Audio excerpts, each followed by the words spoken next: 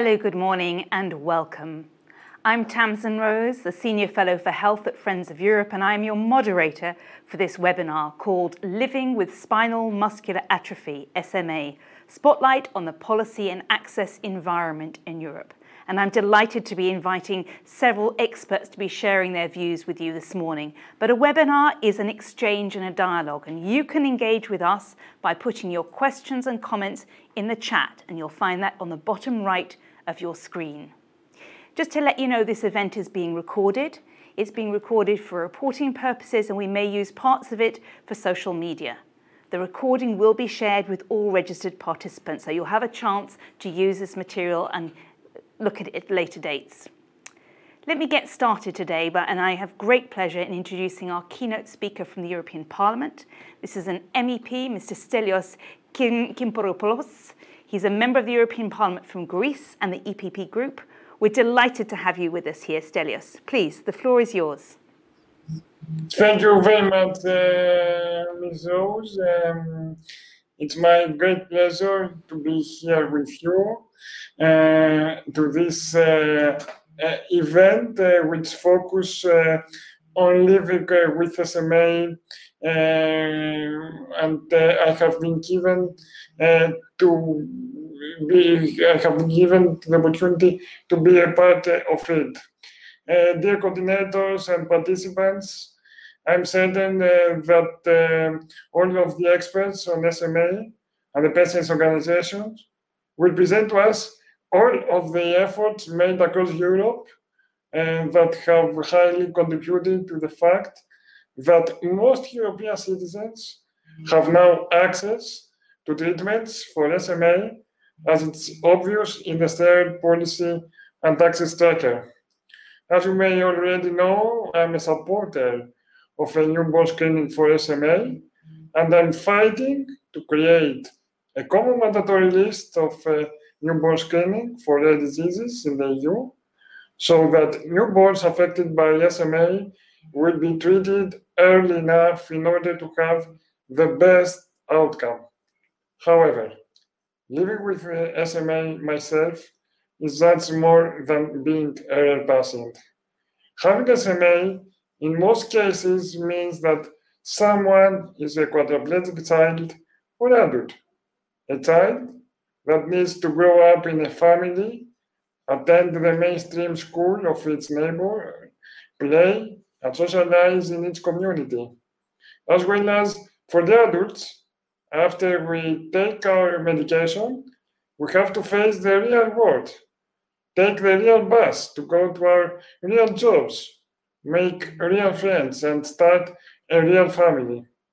My point is that living conditions affect the quality of the patient's life more than the condition of one's health. I can understand that the field of interest of health experts is the treatments. What I really cannot understand is why all of the patients' organizations haven't added data to the policy to demonstrate the real living conditions of their members. I wonder how many children with SMA live in institutions, how many attend the mainstream schools, how many are involved in extracurricular activities, how many adults have a university degree, how many of them are working, how many live independent or have already created a family. You may think that kind of statistics are already available for disabled people in general, in every European country, but SMA people share some unique attributes. Our physical impairment requires a high degree of everyday support. Children are affected and need families that are able and willing to provide that support, while the enforcement of the state, of course. Our intelligence is not affected in any way, so we have to get educated, we have to work, we have to represent ourselves, and our younger fellows SMA children in patient organizations. Also, our sexuality is not affected, and I haven't seen any patients organization addressing any of these important issues. I think it is a great opportunity to achieve all the above with the European Health Union and the new pharmaceutical strategy for Europe. On the one hand, we need a healthcare system that can accumulate the knowledge for patients and associations and the know-how of all these years on SMA treatments and policies. On the other hand, we need the pharmaceutical strategy for Europe that aims to ensure Europe's supply of safe and affordable medicines to meet patients' needs and support the European pharmaceutical industry to remain an innovator and world leader. My goal is to show and explain to my colleagues in the European Parliament how to create a new and effective approach in SMA policies. Finally, I would like to remind you the phrase of the President, Mrs. Ursula von der Leyen, that I totally agree. We cannot wait for the end of the pandemic to repair and prepare for the future. We will build the foundations of a stronger European Health Union in which 27 countries work together to detect, prepare, and respond collectively.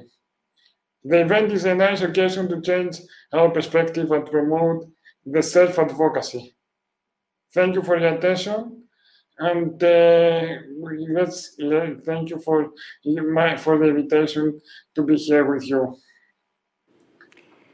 Thank you very much, Stelios. And I like the fact that you encouraged us to look beyond just issues of treatment, but to look at quality of life and all aspects of people's lives as children and adults, including their families, their relationships, their sexuality, their economic opportunities. So you've really given us a big vision, a bold vision of what quality of life could look like for SMA patients.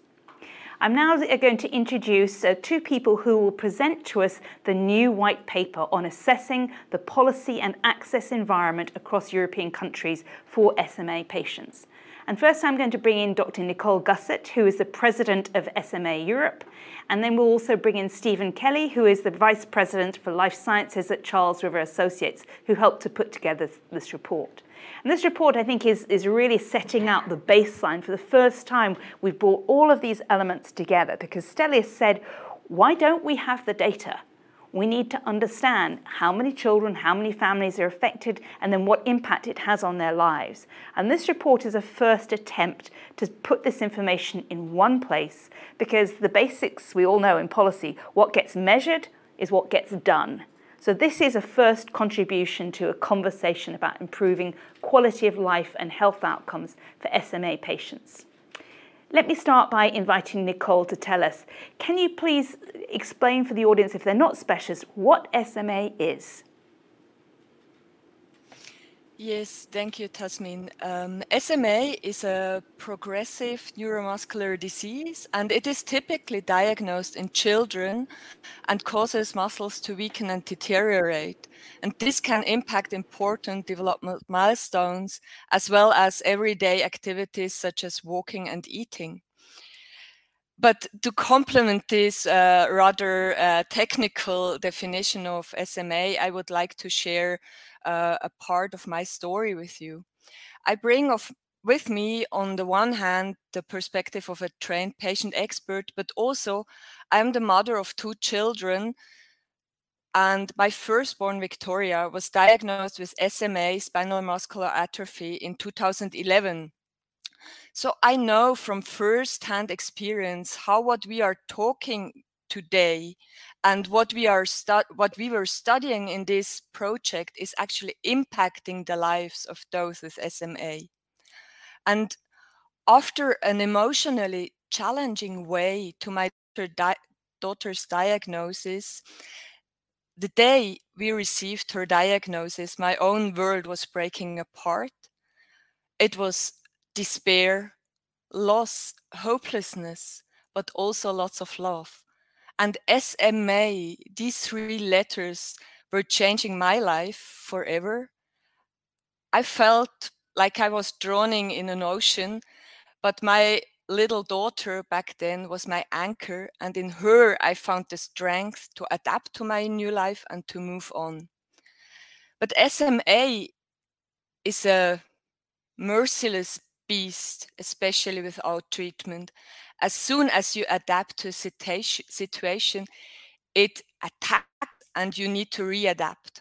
It's a high psychological challenge for parents, but also for those living with SMA themselves.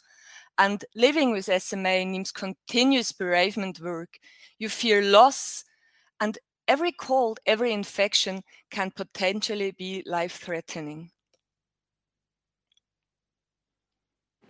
Thank you, Nicole, for sharing your story and explaining just what the impact is on the quality of life of the families and the emotional impact of just how challenging it can be, but also reminding us of the love and the joy that can still exist, even though you have this constant challenge to deal with. So now let's move a little bit towards this, the project that we're going to be talking about, the white paper. Tell me why SMA Europe was so interested in participating in this project and the policy and access tracker. What difference do you think it would make? Let me first thank to all those who have contributed to this amazing project. It's SMA Europe volunteers, it's our secretariat, our member organizations, but also, of course, the CRA team and Biogen. So SMA Europe, just to explain you very briefly, is a European umbrella patient organization. And united, we actually want to create a better world for all those affected by SMA. And we also want to improve access to diagnosis, optimal treatment and care for all patients in Europe. And in a pan-European patient expectation survey back in 2019, we actually saw that data confirmed our suspicions. So access to treatment in SMA varies a lot across different European countries, but also among SMA subpopulation. And this is still true. And this fact actually caused and still causing enormous distress in our community. Because, I mean, how would you feel if you know that there is a treatment that can stabilize your child, a treatment that can stabilize yourself, a treatment that can potentially save even the life of your child, and you cannot access it? It's just horrible for families in Europe, but of course also around the globe. And in SMA Europe, we know and we acknowledge that access to treatment is a complex construct. We know that data-driven approaches will help us and all the other stakeholders to unravel the existing challenges and hurdles in the pathway to access to medicines, but also to care. And we know that only together with other stakeholders, we can overcome these challenges. We can systematically collect the data needed, and we can drive change on a political level. So I agree with what Tasmin said in the beginning. The outcome of this project here represents a first step into that direction. It's a basis on which we all can start working on, and SMA Europe is certainly committed to complement this also in future. Thank you, Nicole. Obviously, this is of key importance to the patient community, but could I ask you just to take us through some of the key elements in the white paper and indicate to us the special areas where the patient voice was so important and their messages come through?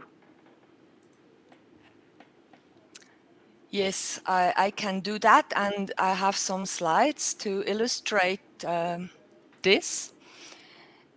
So in this project, we have looked into the policy and access landscape for people living with SMA across 23 European countries, compared how they are performing on each of the different priority areas we have set. We highlighted the key challenges across these areas, assessed and called out best practices, and developed policy recommendations that now can be used to advocate for change with policymakers. Next slide. This study actually identified 5 areas, you can see them here in the slide, that are important to assess the environment surrounding SMA. Namely, these are political leadership and policy,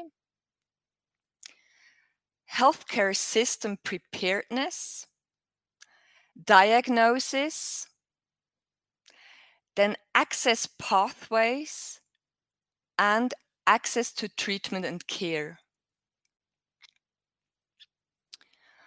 On the next slide, you actually see results from our study, and you see how, in a way, frighteningly heterogeneous this picture is across Europe.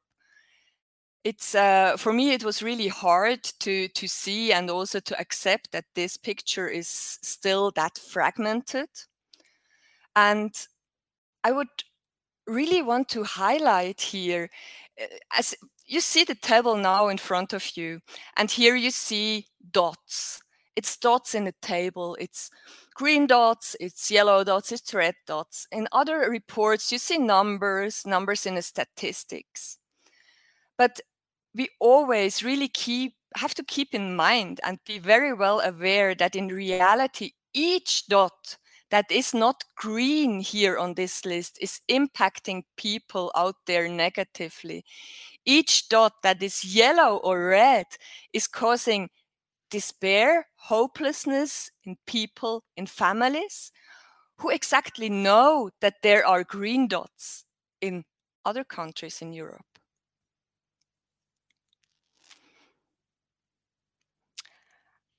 And yeah, Thank you. I think, yeah, Tasmin, please.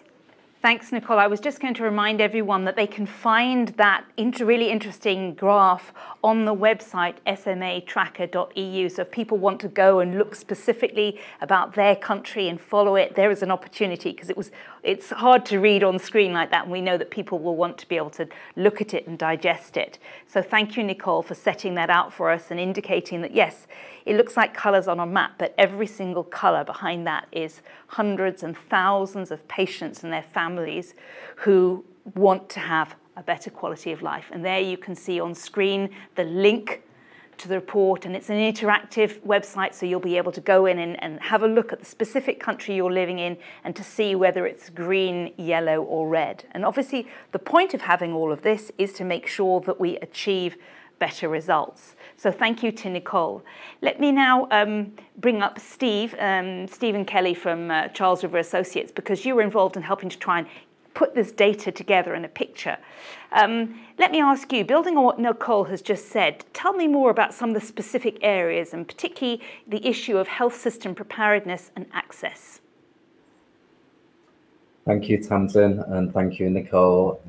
It's a pleasure to be here today and to give you some more information on the information and the background that went into building this very comprehensive tracker. And these 2 important policy areas that you've highlighted, the healthcare system preparedness really sets the foundation for achieving optimal care. And the second, for the access pathways, ensures fast access to treatment. So starting with the healthcare system preparedness, we covered 3 metrics in this topic. Firstly, the epidemiology estimates that is so important to provide the basis for short and long-term planning. The availability of a national SMA patient registry that can ensure the healthcare system has visibility on the number of patients with SMA. And lastly, the infrastructure with regards to the assistance of centres of excellence and networks of care to ensure all patients have good physical access to treatment centres. So overall, this metric on healthcare system preparedness gives an overall goal to ensure the availability of patient-level data and enable access to centres of excellence. This is vital as SMA requires multidisciplinary care which in turn requires coordination both at the national and international level to avoid those disparity in care between patients. A couple of positive samples from the tracker here included the European reference networks, allowing information sharing across countries and facilitating that international collaboration. Centralized registries through Treat NMD is a fantastic example of an international network having positive impact across many of the countries in scope.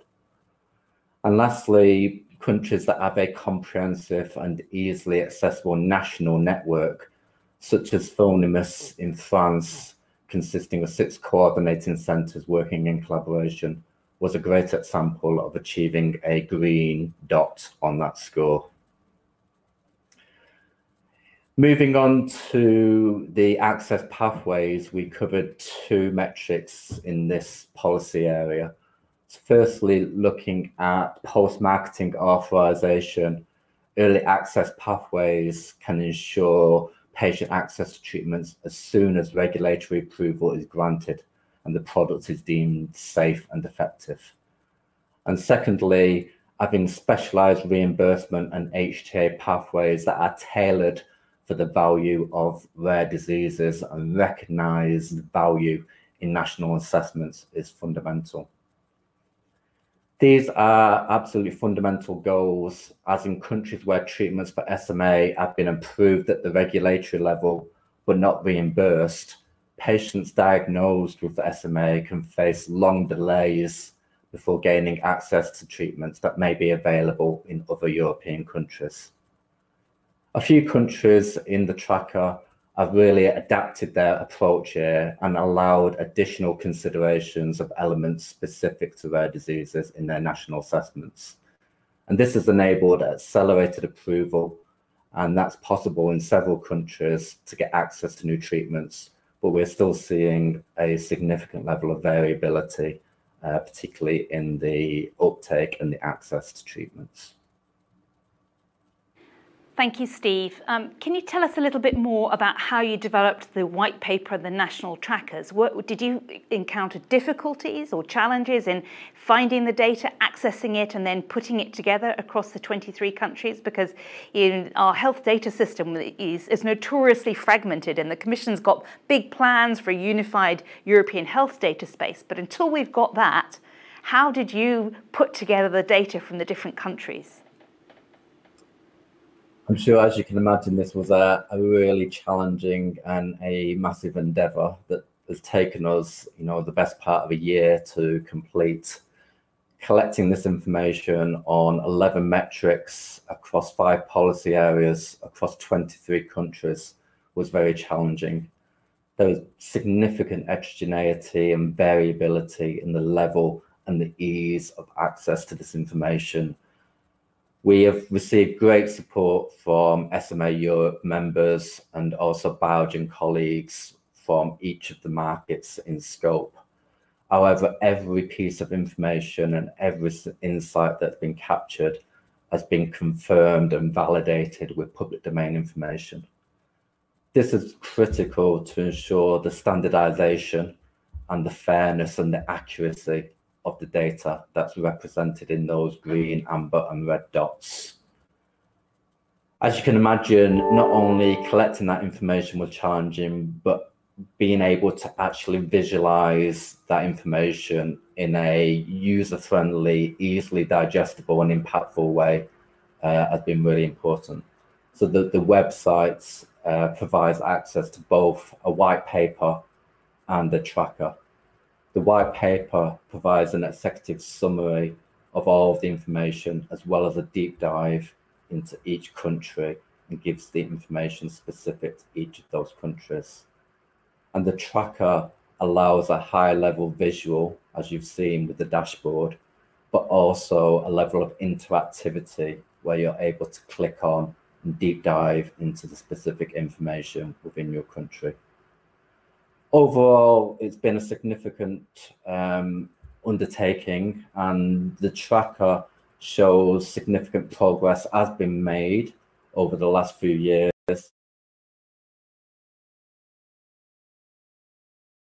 from a range of stakeholders, but there is still room for improvement. And now we've gone to this level of effort to collect this data and this information. We are hopeful that this will maintain the momentum going forward and encourage the actions to be based upon the information collected. Thank you very much, Steve. And we put up on the screen there again the link so people could see the website, because we do encourage them to go and have a look. You've spent a year collecting the data and putting it together and making this comparable process. So it's an opportunity for everyone to go in and have a look at it. Nicole, my final question to you is, now that this data has been put together and we've got this report and it's hopefully now going to be in front of policymakers, how do you think this white paper could be useful for driving policy change at EU level? Okay, so in this project, we have formulated policy asks for each of the areas, and it's a result of the study, because of course we did not only want to collect data, but we also want to start change or initiate change. And I think all of these asks are equally important, and you have them now on the screen, and all of them are part of a clockwork. And missing or non-functioning parts will, of course, result that the clock is not working, or it will display not the correct time. So we need all of them, and perhaps even more. But nevertheless, for today, I would like to highlight two asks in particular, as they are linked quite closely to what was the original motivation of SMA Europe to become active in this area. And this is: access provisions should be available to support fast patient access to SMA treatment, and reimbursement pathway should consider the specifics of rare disease products to fully capture the value they deliver to rare disease patients and their carers. And secondly, treatment and care approaches should ensure equal access for all people living with SMA and their carers. And for now, I would like to speak about value and access a bit more, also from our perspective. And I think value for a neuromuscular disease and also in SMA, it's simplistically defined by motor skill, because also it's where we have the validated scales, the measurements, and this defines eventually also what the primary outcomes are in the clinical trial setting. And this setting of primary outcomes in clinical trials indirectly also define where a value of a treatment lies. But certainly, and we heard it today already, people are much more than their motor skills. And we need to consider the value of a treatment, not only in terms of these outcomes, but also in terms of patient-relevant outcome and its impact on the individual, for example, emotional well-being, perceived quality of life. But also concepts of slowing down disease progression in a progressive disease and stabilization need to be considered when defining value of a treatment. In SMA, 97 of all participants in the study I mentioned before actually agreed that stabilization of their current status, whatever this is a first progress for them. And now to the topic of access. So in rare disease, there is often limited data available due to small populations, small study samples in clinical trials. We have fewer or no validated outcome measures, and eventually all of this is causing challenges in reimbursement processes. And we actually need new solution-oriented approaches and ways that ensure rapid access decision. And this should be searched by the different stakeholders. But unfortunately, where willingness and also flexibility are not there, and where governments and manufacturers are not able to find an agreement, patients potentially face long waits before a positive reimbursement decision is reached and before they can access treatment. And many of them have lost during these times functions they will never regain. Some might have lost the ability to walk, use their last finger movement they needed to write. And the reality today is that treatments are being made available for reimbursement in European countries at different times and achieving different level of initial access. And there remains inconsistency in access across the different European countries, as we have seen in the table. Too many, especially also adults living with SMA, are still facing significant barriers to receiving treatments. And many also have to rely on individual funding decisions, and this often leads to limited, delay, and inconsistent access to innovative therapies. And so without an optimized access pathway, specifically tailored for orphan diseases, patients will always be in a weak position. And perhaps just to close my presentation today, I would actually want to make or show you a dramatic example to illustrate parts of the above. And this is the situation we are facing in Denmark. So here, only children diagnosed as type 1 and type 2 SMA. This is some subpopulations of SMA who were not older than six years at the time of the decision back in 2018 have been allowed to receive treatment. And today we are facing the situation that no one above nine years in Denmark is receiving treatment. Whereas across the border in Germany, for example, all patients, all types and all ages immediately were granted access after EMA approval of treatments. So can anyone here imagine how helpless parents are feeling? The feelings of adults who were first not to dare to hope for a treatment, as they have lived for decades without treatments, without this hope of a treatment, then learned that there is an approved treatment in Europe. And now finally it's as far away as the moon. Personally, I really think this is completely unacceptable. It's not ethical. And in the end, as I already highlighted, it's not numbers, it's not dots, it's not prices, but it's human lives. And how can we dare play? And she's freezing. Okay. Last I apologize. I think we've lost the connection with Nicole. So we'll come back to her as soon as we can.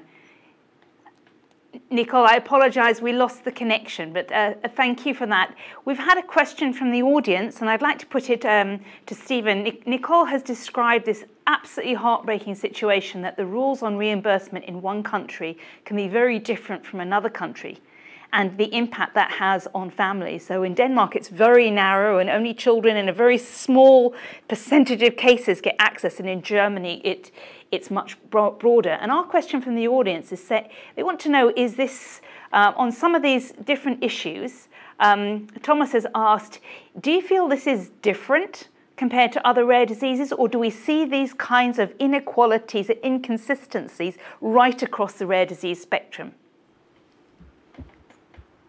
Thank you, Tamsin, and it's definitely a good question. In short, there are lots of similarities that we see across many rare diseases. However, there are also some nuances that are specific to the particular, orphan disease SMA that we're looking at here. Particularly across rare diseases, sometimes oncology treatments are treated differently as well. But for non-oncology rare diseases such as SMA, then the challenges are much more clearer and much more stronger and much more fragmented. Also within SMA, the added factors of the fragmentation of the patient subgroups, the multidisciplinary care,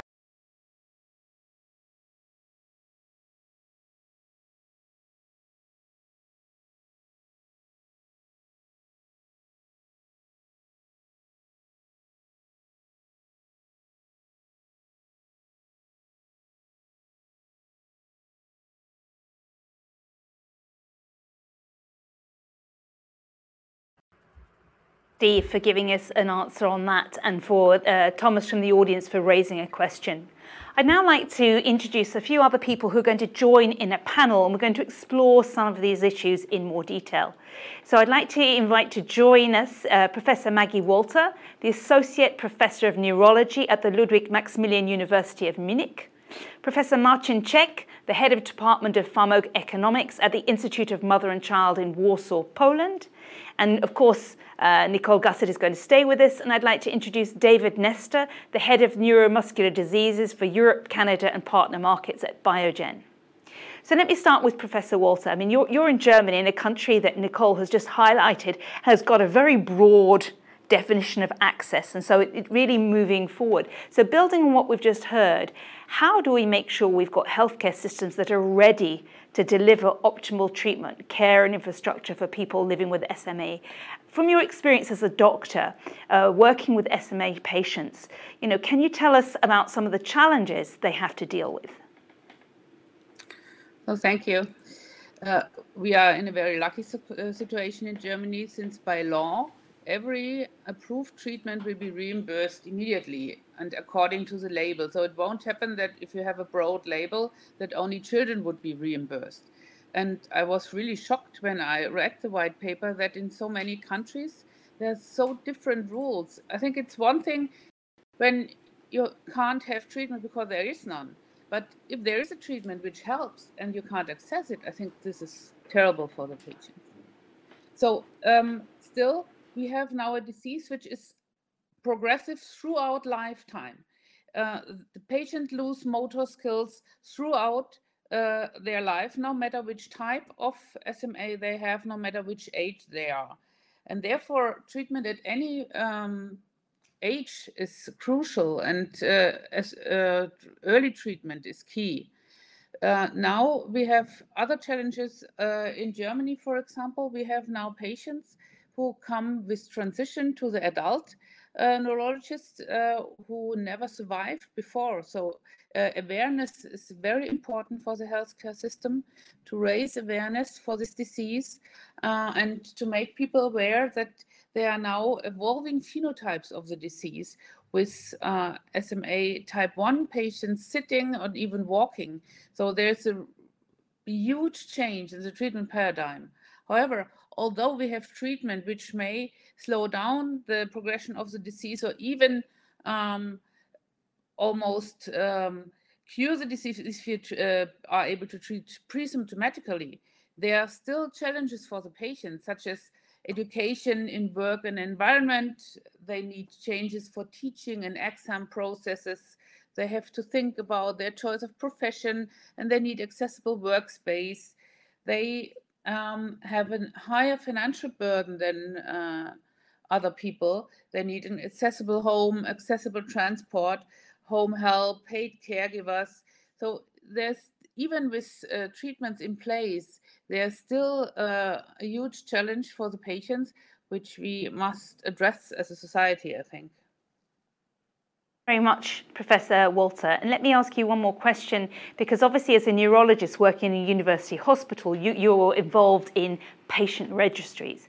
And in rare diseases, obviously these are absolutely clear, because we heard earlier with rare diseases, you've got a small population of patients, which makes it hard for clinical trials. You don't have the massive information. So can you tell us a little bit more about why patient registries are so important and what benefits patients would get, as well as helping us to get innovation?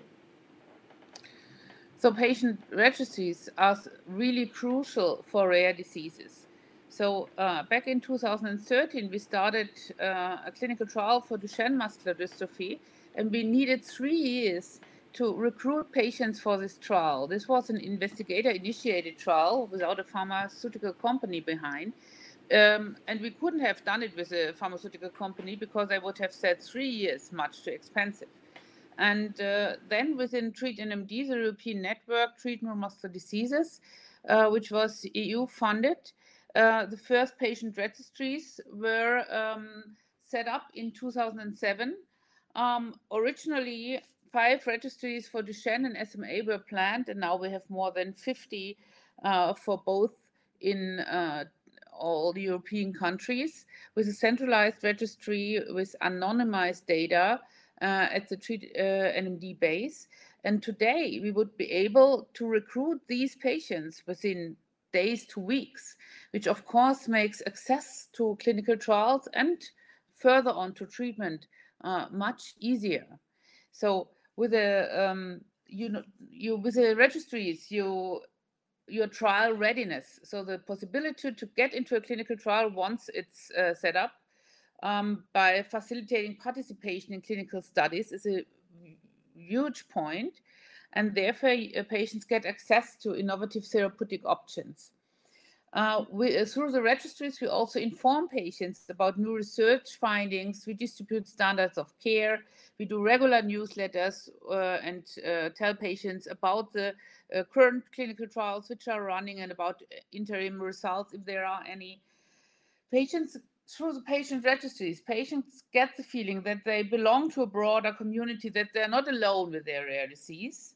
And with the data the patients put into the registries, they support research by expanding our knowledge on incidence, prevalence, genotype, phenotype correlations, the natural cause of the disease, and we get longitudinal data on the disease because patients are asked to update their data annually.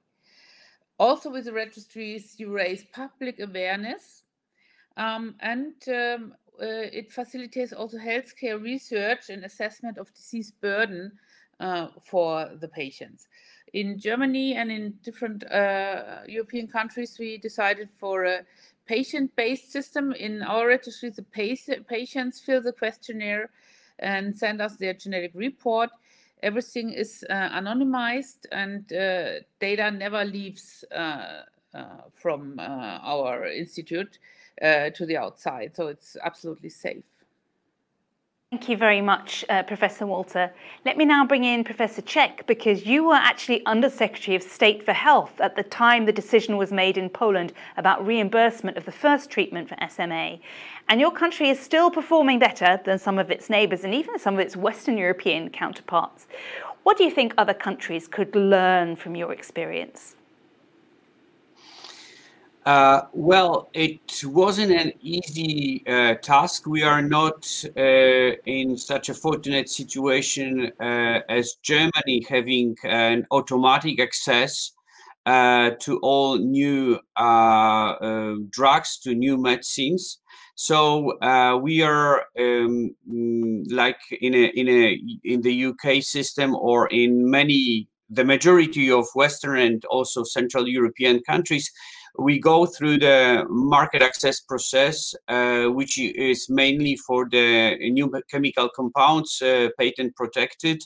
They are based on health technology assessment, full reports, and then negotiations with the economic committee within the Ministry of Health and with the minister or vice minister, like myself, himself or herself, leading to a positive or negative decision about reimbursement. And of course, it all started with a need. We knew we have a couple of hundreds of patients with SMA here in Poland, and we also knew that there was a very effective and safe solution for these patients. It had also a political dimension because people from Poland were emigrating to different countries of Western Europe, among others to France, Belgium, also Germany, where they had this treatment available for their children. So we had an outflow of a group of patients having babies suffering from SMA. So there was definitely a political, I would say, a political will to do it, which is very important if you are sitting in the ministry. I am not a member of political party, but I felt that good political wind. The second point I would say is that you need to realize clearly that there is a medical unmet need for your patients. And that you should do something about it. And here I would like to highlight the activities of the SMA patients organization under leadership of Kacper Ruciński, who was extremely active in identifying patients in the talks, bilateral talks with the ministry, and I suppose also with the producer. So first, my role was also to convince the Minister of Health, so my boss, to give the priority to this disease. It has to be said that rare diseases at that period of time weren't the favorite. There weren't favorite conditions for the ministry to consider. Why? Because of course they escape this cost effectiveness threshold principle. And there are many others, many challenges in assessing drugs for reimbursement that are used in rare diseases, orphans.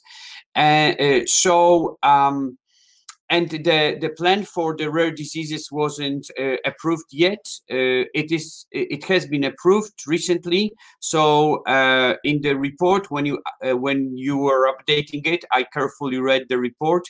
So you should state that it's already there. So I hope that access to orphans would be easier in the future. But coming back to the history. So then we had it went the normal process of HTA approval, and the drug, the first one that was available for the patients, it had a positive recommendation of the HTA agency president, but unfortunately it was conditional. Conditional meaning that the price should be adjusted to be preferably below the cost effectiveness threshold, which is at the level of 40,000 euro approximately per quality adjusted life year. And of course, it was not the case. So then the negotiations came with the economic committee. It's a little bit like Commission économique in France, but they haven't reached an agreement. So it landed on my desk. And together with the Minister of Health, we started negotiations with the producer. And it has to be stressed that also Biogen was very flexible. So first of all, they sent a person who was able to make decisions and take responsibility for these decisions.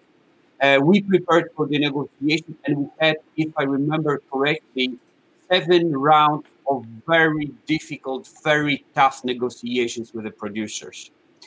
And we use all the risk sharing schemes solutions in our system. So we used also risk sharing and capping mechanisms here. And I think that also the producers understood that we are not the richest country in Europe. But there were a lot of challenges. And finally, I think relatively fast, looking at the market access processes that take sometimes long months, if not years, we reached solutions for the patients, and we covered all the population, all the Polish population. So the patients who emigrated started to come back, and of course we covered the majority of patients waiting for this solution. And next steps, I'm sure you will ask about it. It was, of course, okay, how can we find them? So all the screening tests, etc., etc. But it's another story. So I think, summing up, political will, realizing that there is unmet medical need, strong negotiation skills, and a certain level of professionalism on the side of patients' organization, clinicians. I should have mentioned that clinicians were substantial here as well, to convince the minister and myself we really have an effective treatment. We really can change lives of these patients, because the perception within the Ministry of Health, sorry to say that, was, okay, another drug which will improve mildly the situation of these patients. Maybe we can't afford to pay for it, but it was not the case here. Thank you very much, Professor Czech, and particularly giving us that fascinating insight into the political decision-making process. I'm going to now bring in David, because you've been working on this topic for a long time, and you witnessed the launch of the first treatment for SMA patients. There are now 3 drugs that are approved by the EMA, but right at the beginning, when the first one came on, can you tell us about that journey? And how have you seen the policy and access environment for SMA patients evolve since that first medication was brought to the market? Thank you, and good morning, everyone. It's certainly been a roller coaster for the last 5 years, but when I look back and reflect on our journey, it's been truly amazing to see how far we've come, and the lives of so many patients, from infants, children, adolescent and adult SMA patients that have changed over the last number of years. And, before a treatment was available, we should always think back that a diagnosis of SMA meant either an early death or a lifetime of progressive disability. And today, infants born with SMA have a chance to do some of the normal things that a lot of us take for granted, to walk, to run, to play, to be able to go to school, to have the independence that, life brings and we all expect. Older children have also experienced continuous improvement, and adults can also maintain precious, very, very precious motor function, to a simple thing of being able to use your finger or voice, what that means to these patients to live and have a specific quality of life. And, even though there's still no cure, the lives of people with SMA have been transformed. And I think treatment and the availability of a number of different treatments does allow that transformation to the area of SMA. So overall, it's been a phenomenal achievement, but it doesn't stop here. And I think the complexity of SMA patient management continues to present many challenges in many of the European countries. And I think the tracker illustrates that for us. And the worst thing for me is, these challenges are preventing SMA patients from accessing an optimal standard of care, treatment and the care that surrounds that. So, while at least an SMA treatment is now available across most EU countries, the process, it has required significant time. And again, as the tracker has identified, many adult patients still face significant barriers to receiving a treatment. I think Nicole commented on it earlier, and really that's not acceptable in this day and age. Despite all the evidence that's available about the benefit of treatment, for patients not to have access and equal access across Europe to an approved therapy from when that therapy is approved is really unacceptable. And it's something that we all should be striving to try and rectify.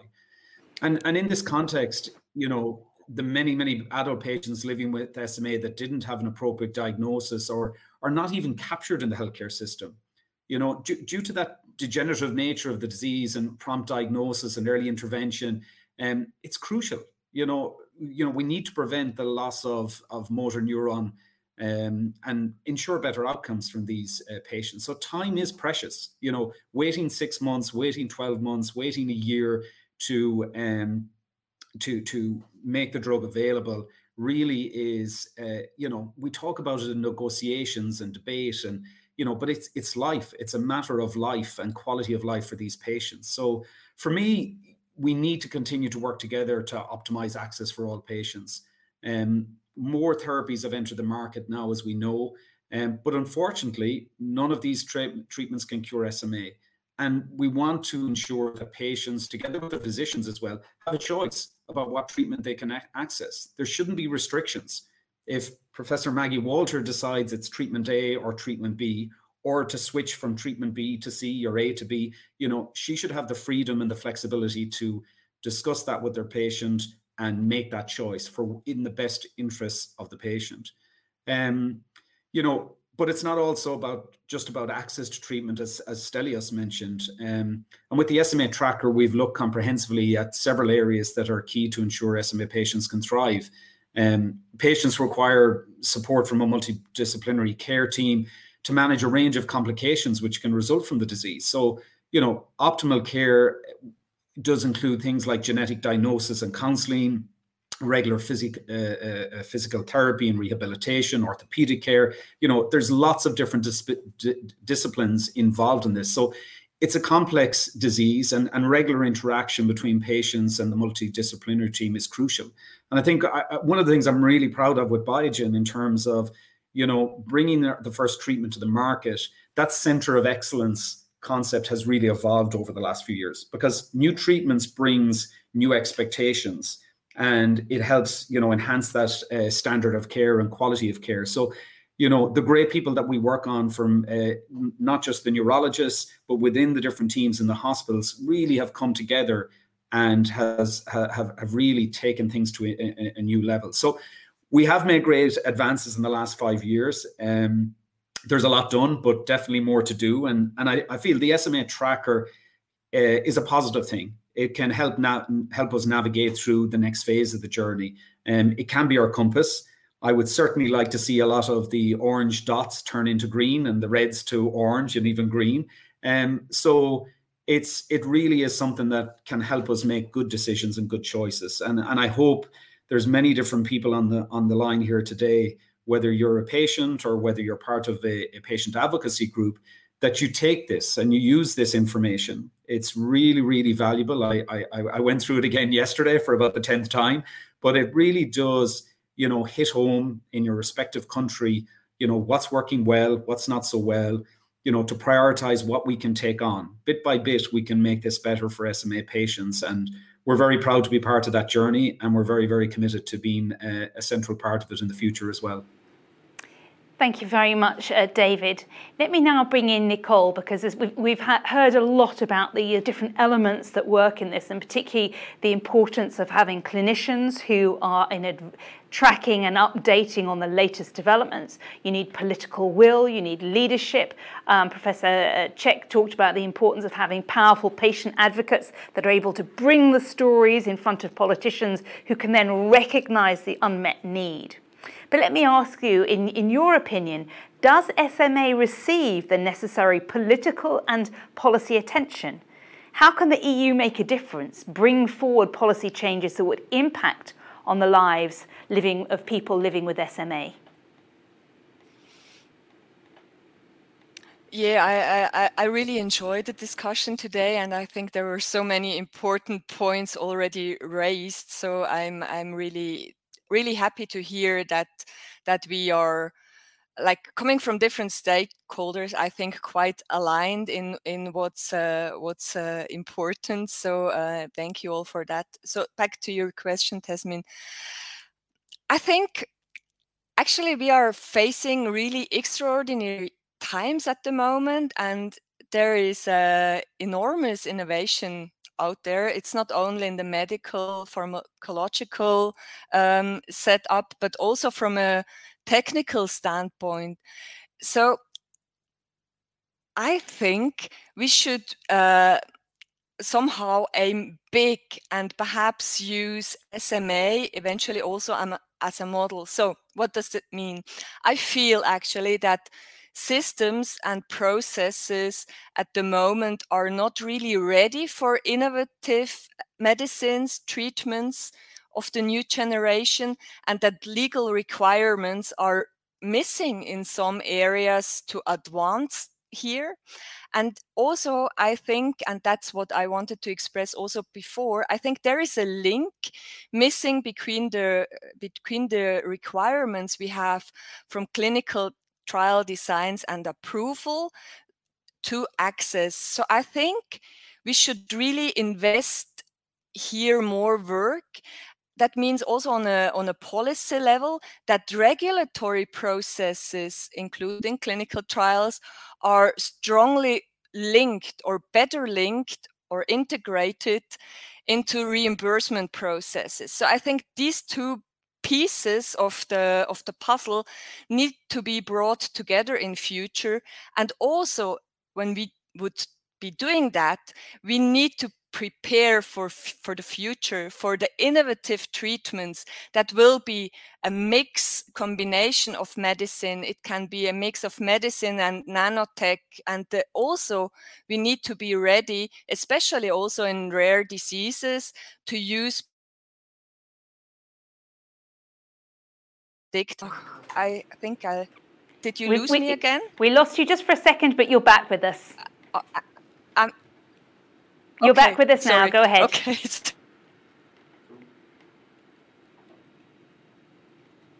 I apologise for the technical glitches this morning. The major social networks were out for 6 hours yesterday. We seem to be losing people just for a minute or two, but I do apologise for that. And we'll bring Nicole back in when we can, when we see her back on screen. Let me invite you, the audience, to play your part in this. If you've got comments or questions or suggestions that you want to share with the panel, please put them in the chat and we'll bring them up to our panelists to see what we can do. Nicole, I can see you're back now. We'd lost you for a minute. I'm going to move on to a couple of other members of the panel and then I'll come back to you. Professor Cech, you shared with us some of the fascinating insight into the way that the decision was taken when you were in a policy position to take these positions and the multiple rounds of discussions and negotiations and the challenges. But, you know, in your view, how do we speed up access to the orphan medicines? What is the role that the new EU joint clinical assessment could play? Because we've seen, you know, COVID changed everything. And it has sped up the use of technology, but also countries have decided to work together and trust each other much faster in order to do these things. So do you think the EU joint clinical assessment might have an impact on speeding up access? Yeah, let me start with this one. I think that joint clinical assessment done once with shared responsibilities among the HTA bodies in member states would improve the market access process a lot. Why? Because it will shorten the part of HTA process that is really multiplied in the member states, and of course they are doing it differently. But then the cost effectiveness and budget impact will be left for the decision and for the final decision about reimbursement in member states. I am frankly speaking, I am a great supporter of this joint HTA action in Europe. I am also a great supporter of coordinating efforts to build the expertise and to exchange information among European countries in rare diseases area. I work in one of the top centers in Poland now, but I still see great room for improvement in terms of exchanging information between the countries, between the systems, like building, for instance, registries together, because we are building the knowledge, you know, the collection of data that we can then analyze. And I think that in rare and ultra rare diseases, it is absolutely crucial to have more information about real world effectiveness of the drug. So this real world data and real world information is very important in granting access faster. looking at what is going on on the Polish market, there are substantial important changes that took place recently. The first one I have already mentioned. It's a rare diseases program that is approved by the Polish government, and I hope that with the solutions that are described, they're aimed at faster access to drugs, would be beneficial for the patients in the future. We also have a medical fund regulation for rare diseases and oncology, and that is a special funding pathway for the most innovative medicines that can be used in rare diseases area and in oncology. It's a little bit like the British idea how to address these challenges. So we hope that with this regulation, we will be able to reimburse faster and to shorten time to market for these innovative drugs. By the way, Zolgensma, the advanced therapy in SMA, is following this pathway, and it is in negotiation phase. So maybe there would be a second option for SMA patients available in Poland if, of course, they reach agreement regarding the rest of the process. So I think that different solutions speeding up the process are important here, and a lot of is going on in Poland. But I would like to see the European Commission role that is stronger in harmonizing these efforts. And I think that COVID-19 vaccines purchase gave us an excellent example of how this cooperation can be built on the fair basis. And if we mimic somehow with alterations, of course, this process in rare diseases, it could be an enormous success of European Union as an organization. Not to build barriers like we had barriers to treatment, so we moved to Western Europe. Now the treatment is available for SMA in Poland. We have a lot of Belarusians. We don't only build, walls. So a lot of Belarusians and Ukrainian and even Indian and Pakistani patients who are treated in Poland. And of course, for me, as a doctor, as a medical doctor, it's a great success that also these people have access to treatment. But this is something that is really creating different levels of access among member states. I know that I am talking about part of the world, but in European Union, I think we can do a lot to improve the access for these patients in need. Thank you. Great. Thank you, Professor Czech. Let me bring in Professor Walter again, because we just heard from Professor Czech about the importance of real-world evidence being used for decision-making.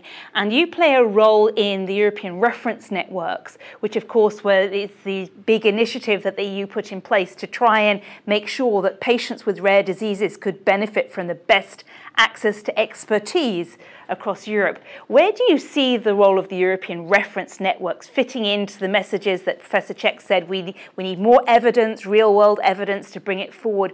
What do you see as the key role for the ERNs here? So first, the idea of the ERN is great to provide cross-border expertise for rare diseases and cross-border science. And I'm a member from the very start of the European Reference Network on Rare Neuromuscular Diseases, EuroNMD. However, so far, there is no funding for this. So all these efforts, all the specialists European-wide put into this network are for free in our free time. And this is not a good concept for the long run. So we established, for example, different patient registries within the ERN.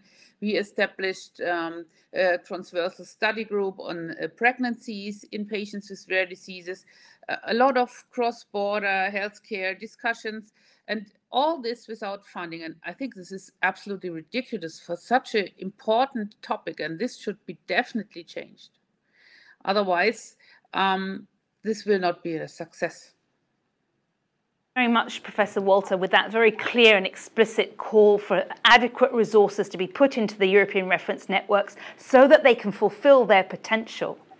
Let me bring David Nestor in at this point, because, across the area of rare diseases, there's really been amazing progress over the last decade or so. We've got, better diagnostics, so you've got a shorter journey from, usually because they're congenital, from birth to diagnosis, which means parents and families have access to treatments earlier.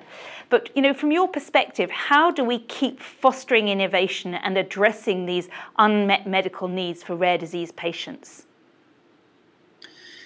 Yeah, well, I think first and foremost, the fight against rare diseases never fought alone, and it's essential for us all, the stakeholders we have on the line that represent many of the different groups we work with, is to, work in close collaboration and really commit to transforming SMA and the lives of those patients and people with SMA. And I think the progress that we've seen would not have been possible without partnership and partnership with the community. And really, I should thank as well, our partners in SMA Europe and EMDA, Eurordis, etc., for the role they play here, because they are the champions that are out there for the SMA community and have done a wonderful job thus far. But in terms of, in regards to the future and the future of SMA care, at Biogen, we've embarked on a long-term commitment. And, we know SMA isn't an easy disease. There's still a lot of research that we need to do to better understand the disease and what is the best treatment for patients, how we can improve the standards of care, and how can we generate that supporting evidence for the community. And while we work on a cure, the first priority for us at the moment in Biogen is making current treatments even more effective. And all of our efforts here are based on robust evidence. And we continue investing in studies and clinical trials that provide physicians and patients with the data that they need to support their choices. And we listen carefully to the community. And a good example at the moment is, we already know that SMA patients might only respond suboptimally to a treatment, and, hence they may need to switch to another therapy. So we're working hard to ensure we can provide the right evidence to support physicians again and patients with this decision.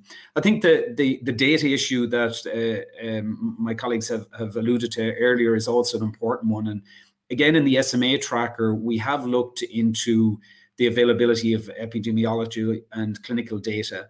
And in many of the countries assessed, detailed epi studies are limited. And look, this makes it's hard for key stakeholders to have the right discussion then around treatment options when you don't fully understand the epi, and that can have an impact on how you allocate resources and prioritize things. And you can even end up with the wrong infrastructure and inconsistent management. So that's a key thing that needs to change and improve, getting better data. I think the situation is certainly better in countries where we do have patient registries established, and they do provide a more complete data set, both on the patient population and on the clinical outcomes. And it really can help to identify areas of need and improvement within the particular systems in those hospitals. And in Biogen, look, we're delighted. We've helped establish more than a dozen SMA registries around the world. And I think this real world evidence really helps clinicians and researchers and regulatory payers, etc., to understand how treatments work in practice, and they can come to speedier conclusions and decisions.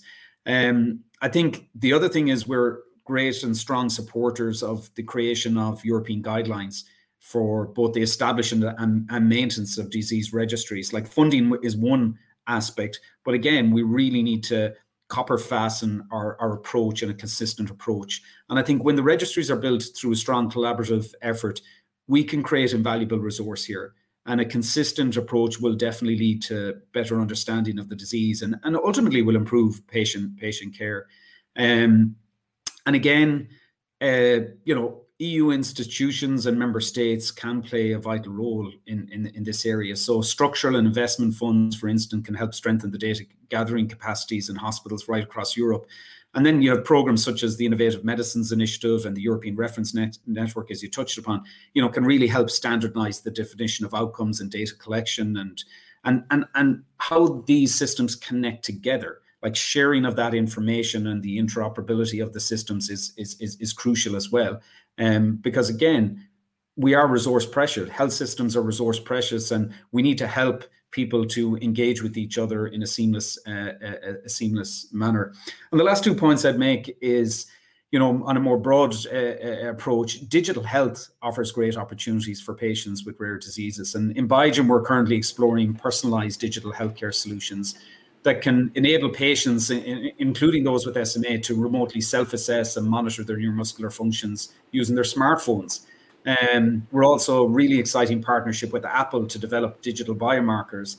And again, that can help monitor cognitive performance in high-risk populations. And over time, and hopefully potentially, we can identify earlier signs of symptoms and using the Apple Watch, iPhone. So, digital is really transforming us, and I think we've all been affected by that this last couple of years. So I think there's a really bright future for us all in SMA, and Biogen, we're delighted to be part of that and support it.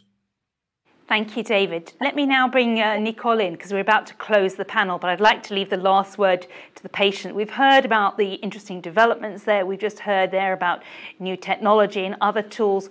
What is it that makes you hopeful for the future of people living with SME? And on the other hand, what's the source of worry? What's the big challenge that you'd still like to see dealt with?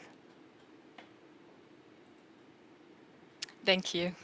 Thank you, Tasmin. I try again, so I hope it will work this time. So, yeah, indeed, I just said it, and David also hinted to it. It's exciting times. It's innovation around us, and we need to be prepared for all what is coming up. I think it was also been said that partnership, collaborative approaches are certainly very key to achieve what we want to achieve. And also everything should be evidence-based driven. So that's for sure. And all this developments, this innovation, this understanding the relevance of paid partnership actually makes me very hopeful for the future. But I also realize that we need to work a lot to achieve all of it. And I know that we need to start working on a full transparent communication. Also, I see, especially in SMA, I'm a bit worried about managing expectations so that we are clearly communicate to the community, but also to the stakeholders, that there is still quite some knowledge gaps, and that we need systematic knowledge about treatment, about best care, about medical equipment, about assistive devices. And we need to be able, all of us, to differentiate between the facts and the non so much facts. So I think, it's important, and it really fills me with hope to see all these therapies that are also already reality, but also the ones that are potentially coming in futures. But we also need to communicate that those are probably not miracle cures, and they cannot turn back the clock of damage that's already been done in a progressive disease. But still, stabilization is a first success. And there is many questions in my head now that are source of worries, but also source of hope. So I really hope that we also, through this work that we have done now in this project, and hopefully others will follow, that we can bring the community and all the stakeholders together and then just work towards towards the future in the end. Thank you very much, Nicole, for that message, giving us the important challenge to work together to achieve change and improve things. And as you said, if you have a progressive disease, there needs to be a sense of realism. We still don't have a cure, but there are opportunities to stabilize and therefore contribute to quality of life. So a warm thank you to everyone on our panel, to Professor Walter, Professor Czech, to Nicole and to David. And I'm going to close this panel, and I'm now going to introduce someone again from the European Parliament, MEP Tomislav Sokol, also from the EPP group from Croatia. I know he's been listening attentively to this. Tomislav, you will have heard hope, you will have heard despair, you will have heard ambition, you will have heard a sense of pragmatism. But most of all, the message that Europe can do more, should do more, and that collectively we can achieve huge impact on the quality of life of patients and their families living with SMA. So I pass this over to you to take it forward. Thank you very much, and this was definitely very interesting to hear, because this is a disease which is a rare disease. But if you look at rare diseases in general, we can see that they are not rare after all. So there are millions of people who on European level, and of course, this is one of the especially hard diseases with very serious consequences. So it definitely requires policy action. When we discuss issues like this related to healthcare, I usually do not like to speak in general terms like we ought to do this or we ought to do that, but really focus on what we as policymakers on European level can do with the instruments that we have at our disposal. And I will try to really focus and emphasize these aspects. When you speak of healthcare, of course, what the usual thing that is mentioned when we speak of European Union action is the lack of competencies. So we know that healthcare is primary and national competence, while European Union can support and help member states resolve problems which they cannot resolve by themselves. But I think that especially rare diseases are one of these areas where member states cannot resolve problems by themselves. They need help from the European level. And this is especially the case in the smaller member states, like my member states, where we have an even bigger problem of having resources, health experts who can deal with some types of rare diseases. And in many cases, countries like mine, like Croatia, do not have the necessary expertise to deal with some of the rare diseases at all. So we need common European action, common European policies to resolve these problems.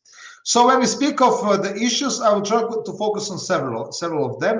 And some of them have already been mentioned. So one is the differences in reimbursement. So we know that the social security systems, health insurance systems are different across member states. And the European Union cannot harmonize this. So we cannot impose by way of legislation one common standard set of health treatments which need to be covered by the national health insurance system. So member states have to resolve these problems by themselves. However, we have resources and instruments on EU level which may help patients access best possible healthcare in the European Union in general. And the best instrument for this is the Cross-Border Healthcare Directive. So we know that the Cross-Border Healthcare Directive gives patients the rights to access health treatments which are not available at their own home system if they cannot get adequate treatment at home. So if you cannot get adequate treatment for a certain disease, especially rare disease in your country, you're entitled to get this treatment in another member state to be covered by your own health insurance. This is very important.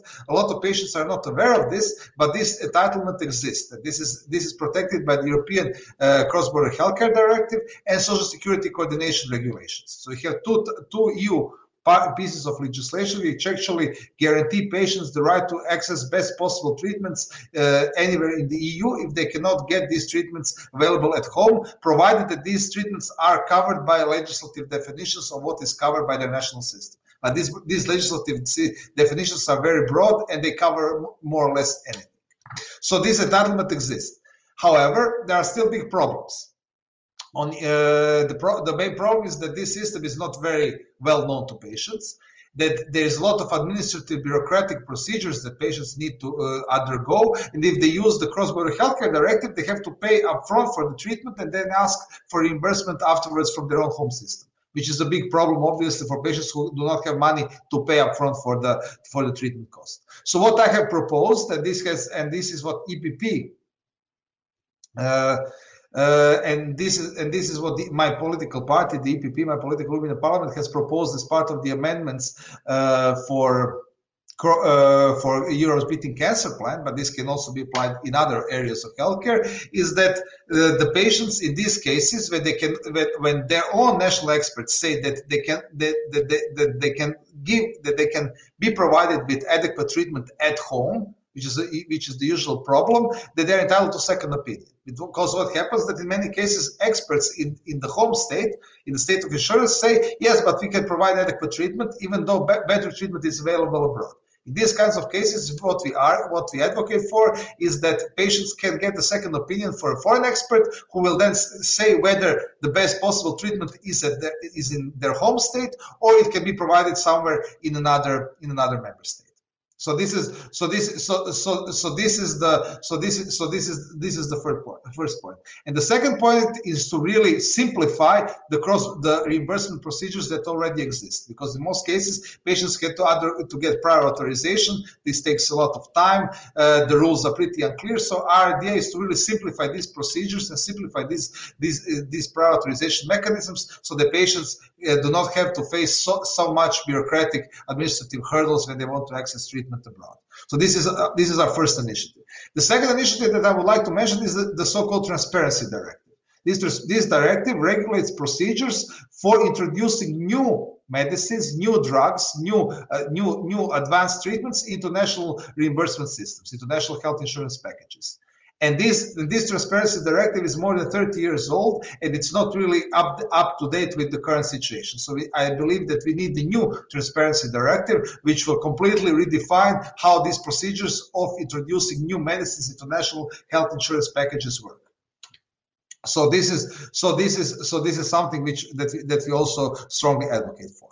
Also, the HTA was mentioned, the HTA regulation. It is very important, but unfortunately, it has been pretty watered down so far. And what is very important is that it does not cover cost-effectiveness analysis, which I think is a big problem. And I think that this HTA regulation, this common European HTA system, needs to be strengthened. It needs to be improved if we really want to have a real common European system of health technology assessment, especially because of these big differences that exist across member states.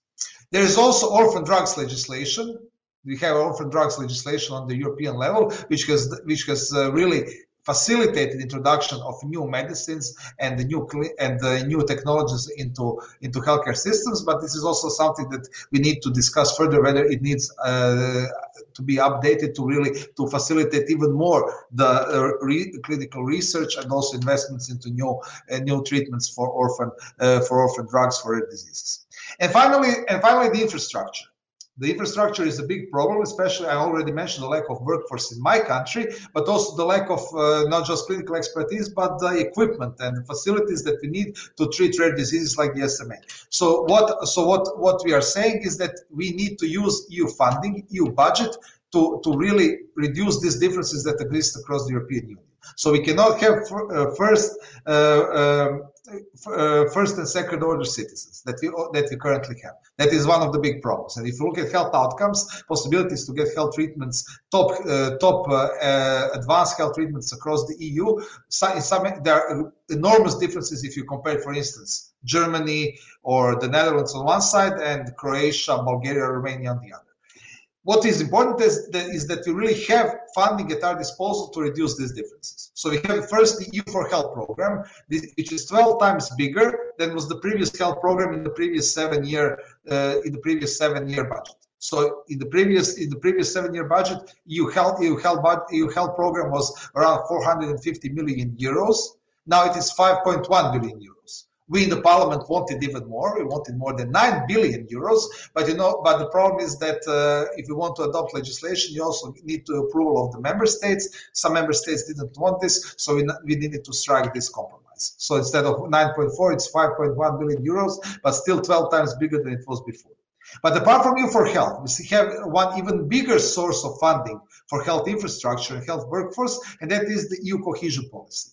So the aim of EU cohesion policy is to reduce differences in terms of development across the different regions of the EU, and these differences in development obviously also affect healthcare. And if you look at health outcomes, you can see that the least developed regions in Europe, especially rural regions, have much worse health outcomes than the most developed urban regions, etc.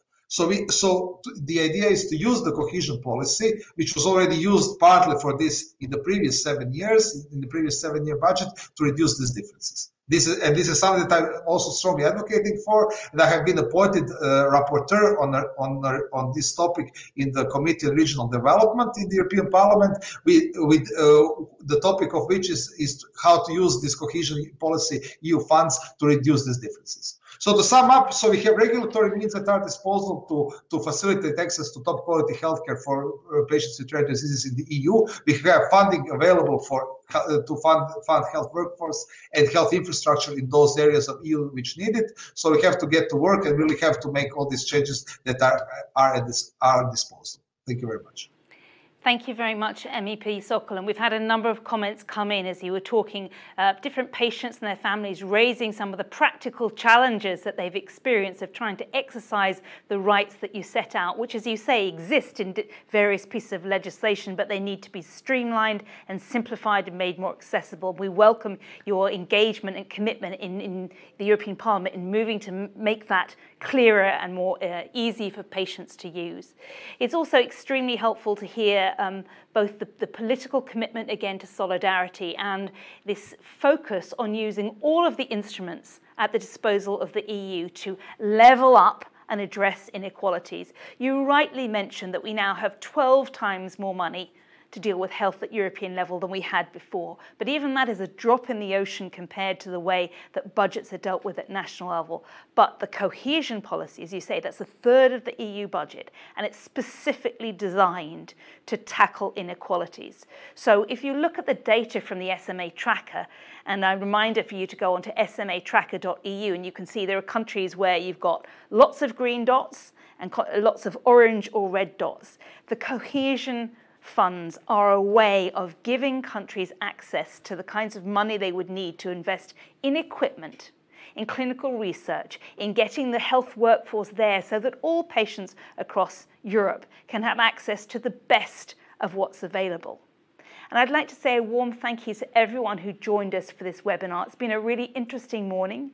We started with a political message from an MEP who told us about the value of the quality of life for everyone and looking at patients with SME in the whole of their context, including their employment rights, their social rights, their ability to participate in society. We explored over the last hour and a half some of the challenges. We heard some of the optimism and hope that exists. And I think the final message I want to leave you with is that the last 18 months have reminded us, like never before, both of the resilience of our health systems, but of our shared vulnerability. And if nothing else, it has made it very clear at the highest level of all EU policymaking why health matters. And if we can harness the political focus and attention that exists on the pandemic and broaden it out to making sure that all of the EU instruments are designed to support well-being and to support quality of life for European citizens and patients, we would expect to see a much better life for patients with SMA and rare diseases and generally. So I leave you with that ambition. Let's make the EU have a positive impact on the life of patients so that they can all participate more fully. Thank you all for your time. Please go to the smatracker.eu website to find out more about what's happening in your country and then to advocate for better results. This event was brought to you by Biogen and SMA Europe. It was supported with a knowledge partner of Charles River Associates, and I'm here in the Euractiv studio in Brussels, the media partner. Thank you and goodbye.